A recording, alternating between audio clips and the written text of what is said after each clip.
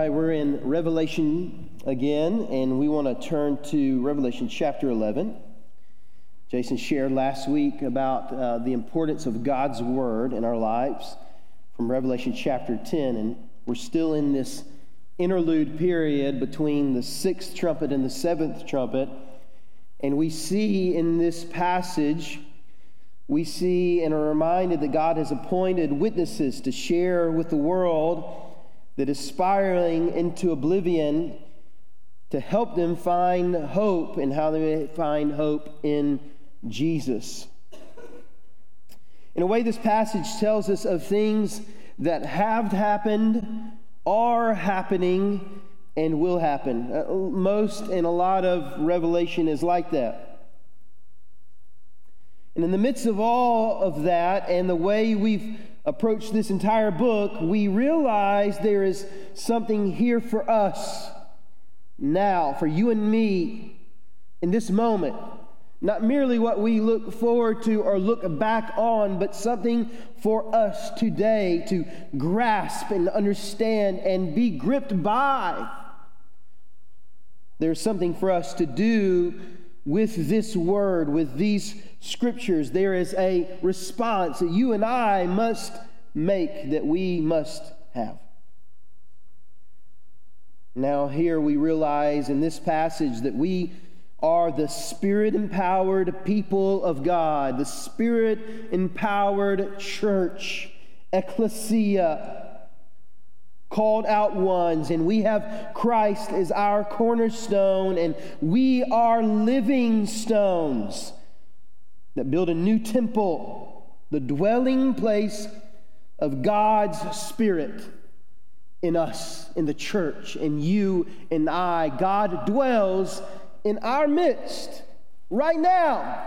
In this moment, the Spirit of God is empowering us to be who He's called us to be, who He's made us to be.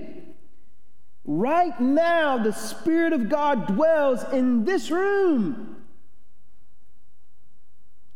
And in you, if you know Christ as Savior, and Jesus has said, as He said in Acts chapter 1, verse 8, that we are His witnesses. We are His witnesses. He said, you will be my witnesses in Jerusalem, Judea, Samaria, and to the utter parts of the earth, to the ends of the earth. Can I just say to begin with, this is a difficult passage. I've said that a lot in Revelation. We've said that a lot. And here's why. It's difficult because it has competing imagery rooted in the Old Testament texts. And if you're not careful, it can kind of make your head spin. I'm going to do my best to point out those passages in the Old Testament and how they inform our understanding of this text and ultimately help us to see our job of being witnesses for our Savior in the mess of the world in which we live today. Would you join me, if you're able to stand, would you join me by standing to honor the reading of God's Word in Revelation chapter 11, verses 1 through 6. Then I was giving a measuring reed like a rod with these words, go and measure the temple of God and the altar and count those who worship there. But exclude the courtyard outside the temple. Don't measure it because it's given to the nations and they will trample the holy city for 42 months. I will grant my 2 witnesses authority to prophesy for 1,260 days, dressed in sackcloth. These are the 2 olive trees and the 2 lampstands that stand before the Lord of the earth.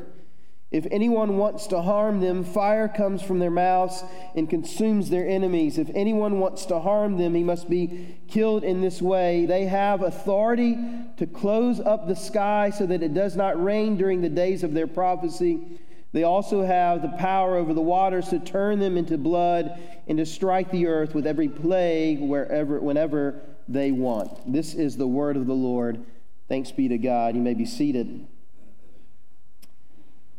If we read this passage of Scripture and did not understand the Old Testament allusions, then we would have difficulty in understanding what this passage is helping us to see what is happening in this interlude period between the sixth trumpet judgment and the seventh trumpet judgment. So my hope and my prayer is that by looking at the Old Testament, unlocking it, unfolding it before our eyes, that we can understand this passage better and understand what our call is today for you and I to do. The first thing that we see in this passage is that God dwells within his gathered people and protects them from the surrounding danger. We actually looked at this theme in the New Testament in our most recent series called This Is Us. We looked at the establishment of the church, the ecclesia, the gathered people of God. We looked at that in the first week by looking at Jesus' declaration in Matthew, where Peter says, "You are the Christ, you're the Messiah." And Jesus said, "That's the thing that I'm establishing my church upon, and the gates of hell will not prevail against it." And then the second week, we looked at how God empowers his people by the Holy Spirit to accomplish the task that is at hand for us. And then the final week, we looked at how Peter understood and helped us to see that we are a people. We are people put aside for his possession, used by him to accomplish a witness to the world. And we see here that same mission, that same theme, that same understanding, that we, as those in whom the Holy Spirit dwells, those in whom God himself has given power to, because we are his people. We've been saved by him. We've been transformed by him. He dwells within us and protects us from the danger that we face every day by standing in him in the world gone mad around us. We see that John is asked in this passage to measure the temple. Now, some believe this temple is a temple yet to be built, and that may be correct, but the New Testament is pretty clear on where God dwells. He does not dwell in a house made of stone. He dwells among a people that are living stones. We looked at that in 1 Peter 2 just a few weeks ago. He dwells within a people. Let me remind you, this is not a new thing. This is not a surprising thing. This is a biblical thing, a biblical theology for us to understand that now in the new covenant, by Jesus' blood, he indwells a people that is now his dwelling place. Look at this. 1 Corinthians 3:16-17 says, "Don't you yourselves know that you are God's temple, and that the Spirit of God lives in you? If anyone destroys God's temple, God will destroy him. For God's temple is holy, and that is what you are." Paul continues in 2 Corinthians, reminding the Corinthian church about God dwelling with them and in them, and he says, "In what agreement does the temple of God have with idols? For we are the temple of the living God. And God said, I will dwell and walk among them, and I will be their God, and they will be my people."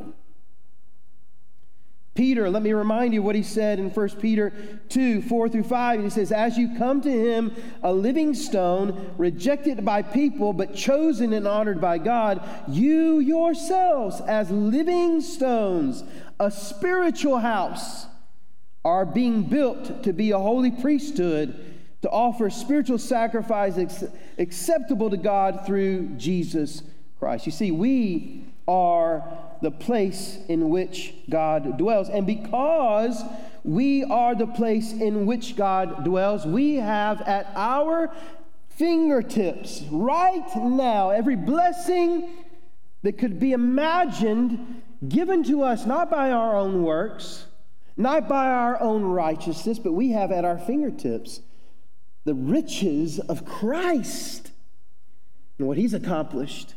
We have an inheritance simply by being associated with Christ as our Savior. We have his Spirit living in us, and we have all the blessings of heaven at our fingertips. I heard a story this morning, and I thought it was a great illustration of this. And the guys I heard it from are going to know that I'm talking about them, so I'll just go ahead and mention their names. I was making the coffee this morning because our coffee guys were sick, so I figured out how to do that. If you don't like it, don't worry, they'll be back next week, okay? So I was making coffee, and I was sitting there as a D group was happening, and Coach Chandler, Scott Chandler, was there, and he's talking about his game that Butterbean went to. Now, evidently, at these games, they are well known for their fish sandwiches. Is that right? Okay, and he's amening that already, so it must have been good. And so Scott went ahead and told the folks that prepare these fish sandwiches, hey, I've got a guy coming, and we need 3 of those. It wasn't all for Butterbean. It was a couple other guys too. All right, and so they had 3 fish sandwiches available for them. Well, I love this story. It's wonderful, and it's a great illustration of this because Butterbean shows up, and he says, hey, Coach Chandler said, I have 3 fish sandwiches reserved for me. And this little lady, I think, who's the one who prepares them, she comes in him, she gives him a seat of honor, she places him to the side. Evidently, he got to jump the line, right? And someone's a little upset about that, and they say, hey, why does he get to go? And she says, I got tickets right here. This guy is Coach's friend, and so he jumps the line. He gets to go to the front of the line. Some other guy walks up and says, hey, who's the guy over there? And she says, that's Coach's friend. He says, can I get you something to drink? Can I take care of you? You see, Butterbean went there to receive blessings, and because he was associated with Scott Chandler, they were all available to him in that moment. He was waited on hand and foot, and that's the same as it is with us. It has nothing to do, they didn't know who Butterbean was. In fact, some people are a little upset about that, right? Who is this guy? Who does he think he is? But as soon as they heard the name Coach Chandler, they said, we love our coach, and any friend of our coach is a friend of ours. And you see, we have at our fingertips the blessings of heaven, not because we've earned them, but because Christ has purchased them for us. Yes, praise God. We have that available to us because God dwells within us. Jesus is in our midst. He dwells among his people, and his people is the church. Living stones, a spiritual house, a people for his possession. And John is asked to measure this temple. And we must look to Old Testament scripture to understand this. I want you to see what Zechariah 2, 1 through 5 says. It'll be on the screen, but you might mention it, mark it with your Bible as well. And what we see is that when the temple was measured in this way, they measured it to see what they would need to protect. Zechariah 2, 1 through 5, I looked up and saw a man with a measuring line in his hand. I asked, where are you going? And he answered me, to measure Jerusalem, to determine its width and length. Then the angel who was speaking with me went out, and another angel went out with him. And he said to him, run and tell this young man, Jerusalem will be inhabited without walls because of the number of people and animals in it. The declaration of the Lord, I myself will be a wall of fire around it, and I will be the glory within it. You see, we are measured. This is measured in this moment to protect it, to protect the temple, to protect the dwelling place of God, to protect those in whom the presence of God dwells.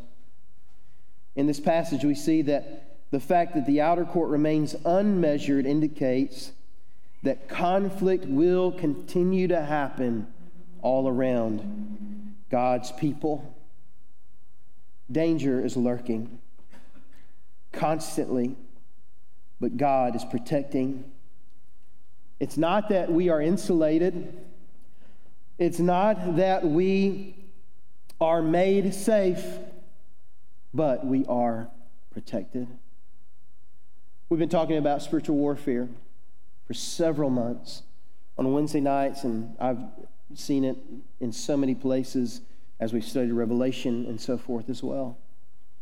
The fact of the matter is that there is a war raging all around us. Oftentimes we don't even see it. I'm reminded of Ephesians chapter 6, verse 12 that says, "For our struggle is not against flesh and blood, but against the rulers, against the authorities, against the cosmic powers of this darkness, against evil spiritual forces in the heavens." You and I face danger in this moment. Danger is lurking all around us, yet we are protected.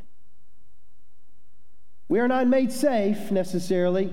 Doesn't mean that it just ends. Doesn't mean that it just goes away. Doesn't mean that we're insulated and that we won't take any blows. But at the end of it all, we are protected by God Almighty because we are His dwelling place. And what did He say? What did it say in 1 Corinthians 3, "If anyone destroys God's temple, God will destroy him, for God's temple is holy, and that is what you are." God protects you and I. Following Jesus can be dangerous. It is dangerous, but it's worth it. There is an organized enemy surrounding us at every place. But what I love, what happened in Zechariah 2, it says that God will be a wall of fire to protect us. Jesus protects us with His armor, and we must put it on daily, as Paul reminds us in the remaining parts of Ephesians chapter 6. We are protected by Him in the midst of the surrounding danger. The second thing that we see in this passage is that God's witnessing people stand in His power, prophesying while the world presses on them. In verses 3 and 4, we hear of two witnesses who will speak the word of God boldly in the midst of danger and turmoil. The church are the lampstands bearing light for Jesus. According to the first chapter of this book, we see that each church had a lampstand lit by God to shine the light of Jesus into all the world. And we look to Zechariah again in chapter 4, and we dig into what John understood by understanding the Holy Scriptures that he had for himself in that moment, which was the Old Testament. And we see John's mindset in the Old Testament, that it was written firmly on his heart as he described what he saw. And Zechariah 4 gives us the same imagery of these lampstands. I want to read it to you. Zechariah 4, 12 through 14.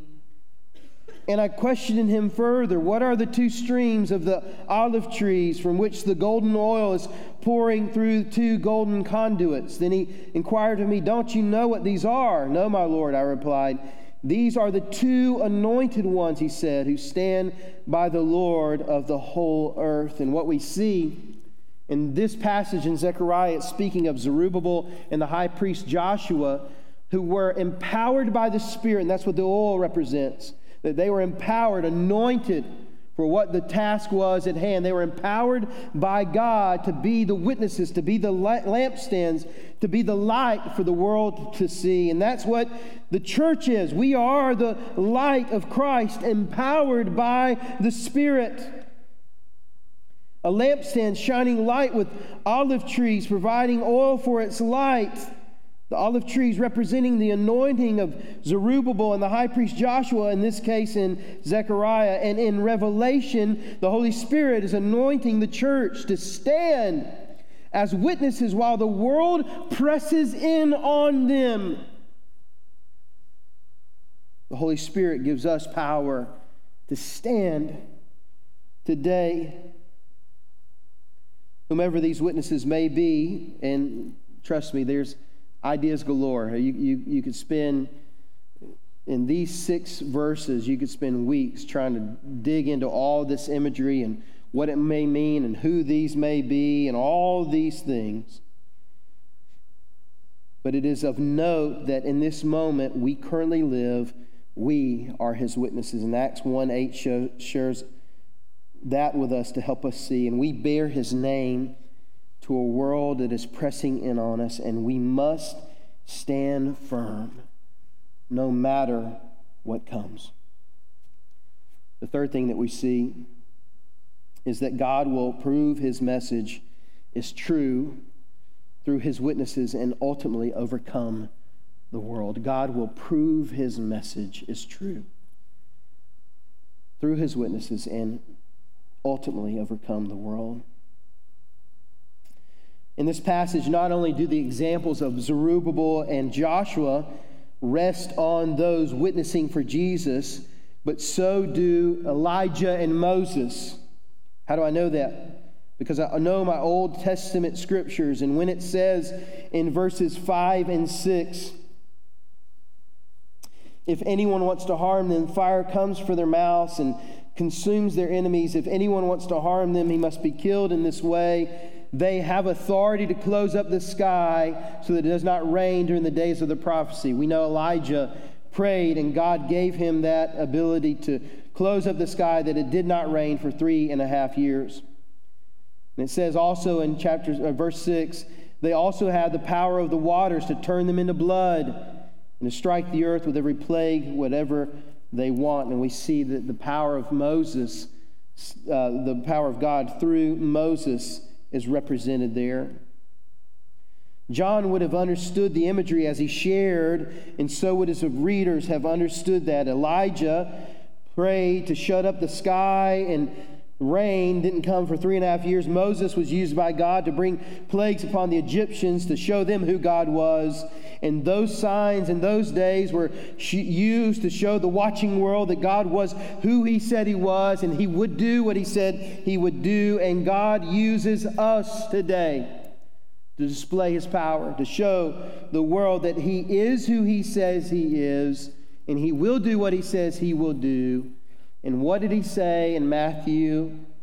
He says, the gates of hell will not prevail against my witnesses, against my church. When we live out our faith individually and collectively as a body in the midst of pain, strife, and suffering, we are showing the world who Jesus is and that his message is true. We'll see that even more as we look at this chapter. We're going to split it into three sections to see through the suffering and through the perseverance of the witnesses. That's what compels the world to change. So, how do we respond? We respond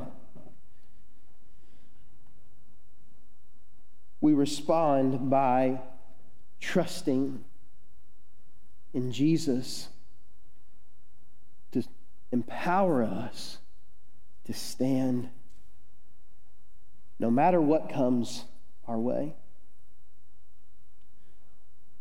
We respond by saying, Jesus, we know that we are with you, and at our fingertips, because of you, we have every spiritual blessing, every heavenly blessing right available to us because you dwell among us.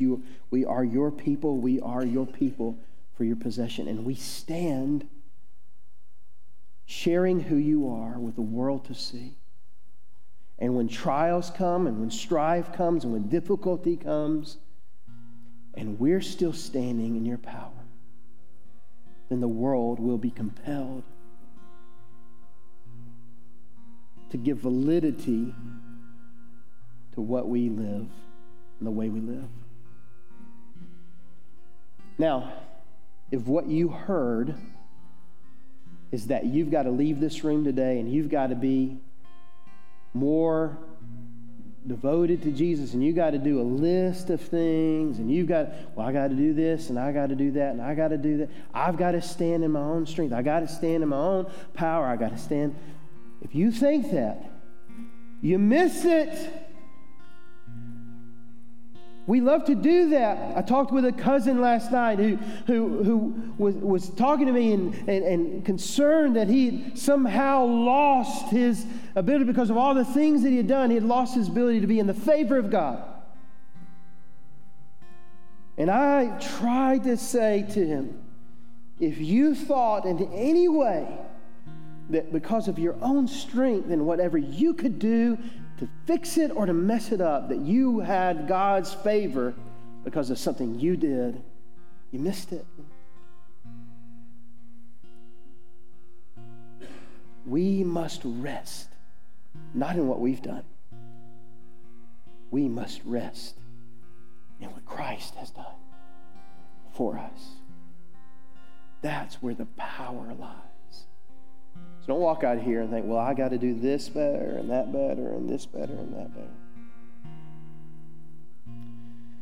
Walk out here today thankful for what Jesus has done. And that when you go, you bear his name. And it's his name that gives you the blessings. It has nothing to do with you and I. It has everything to do with him. Can we just worship him today? And listen, if you're here today and you want to trust Jesus Christ as your Savior, please come. I'd love to pray with you. That would be the highlight of my year. It would be so exciting to me. Come. If you need to make any kind of decision for the Lord, you want to, God's leading you to be a part of this church. You want to ask for prayer, anything, you come.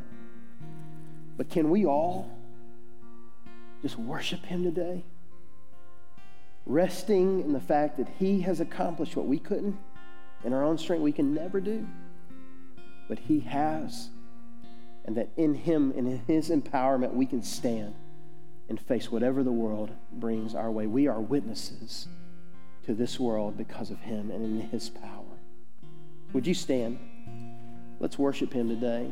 Let's ask him to have his way.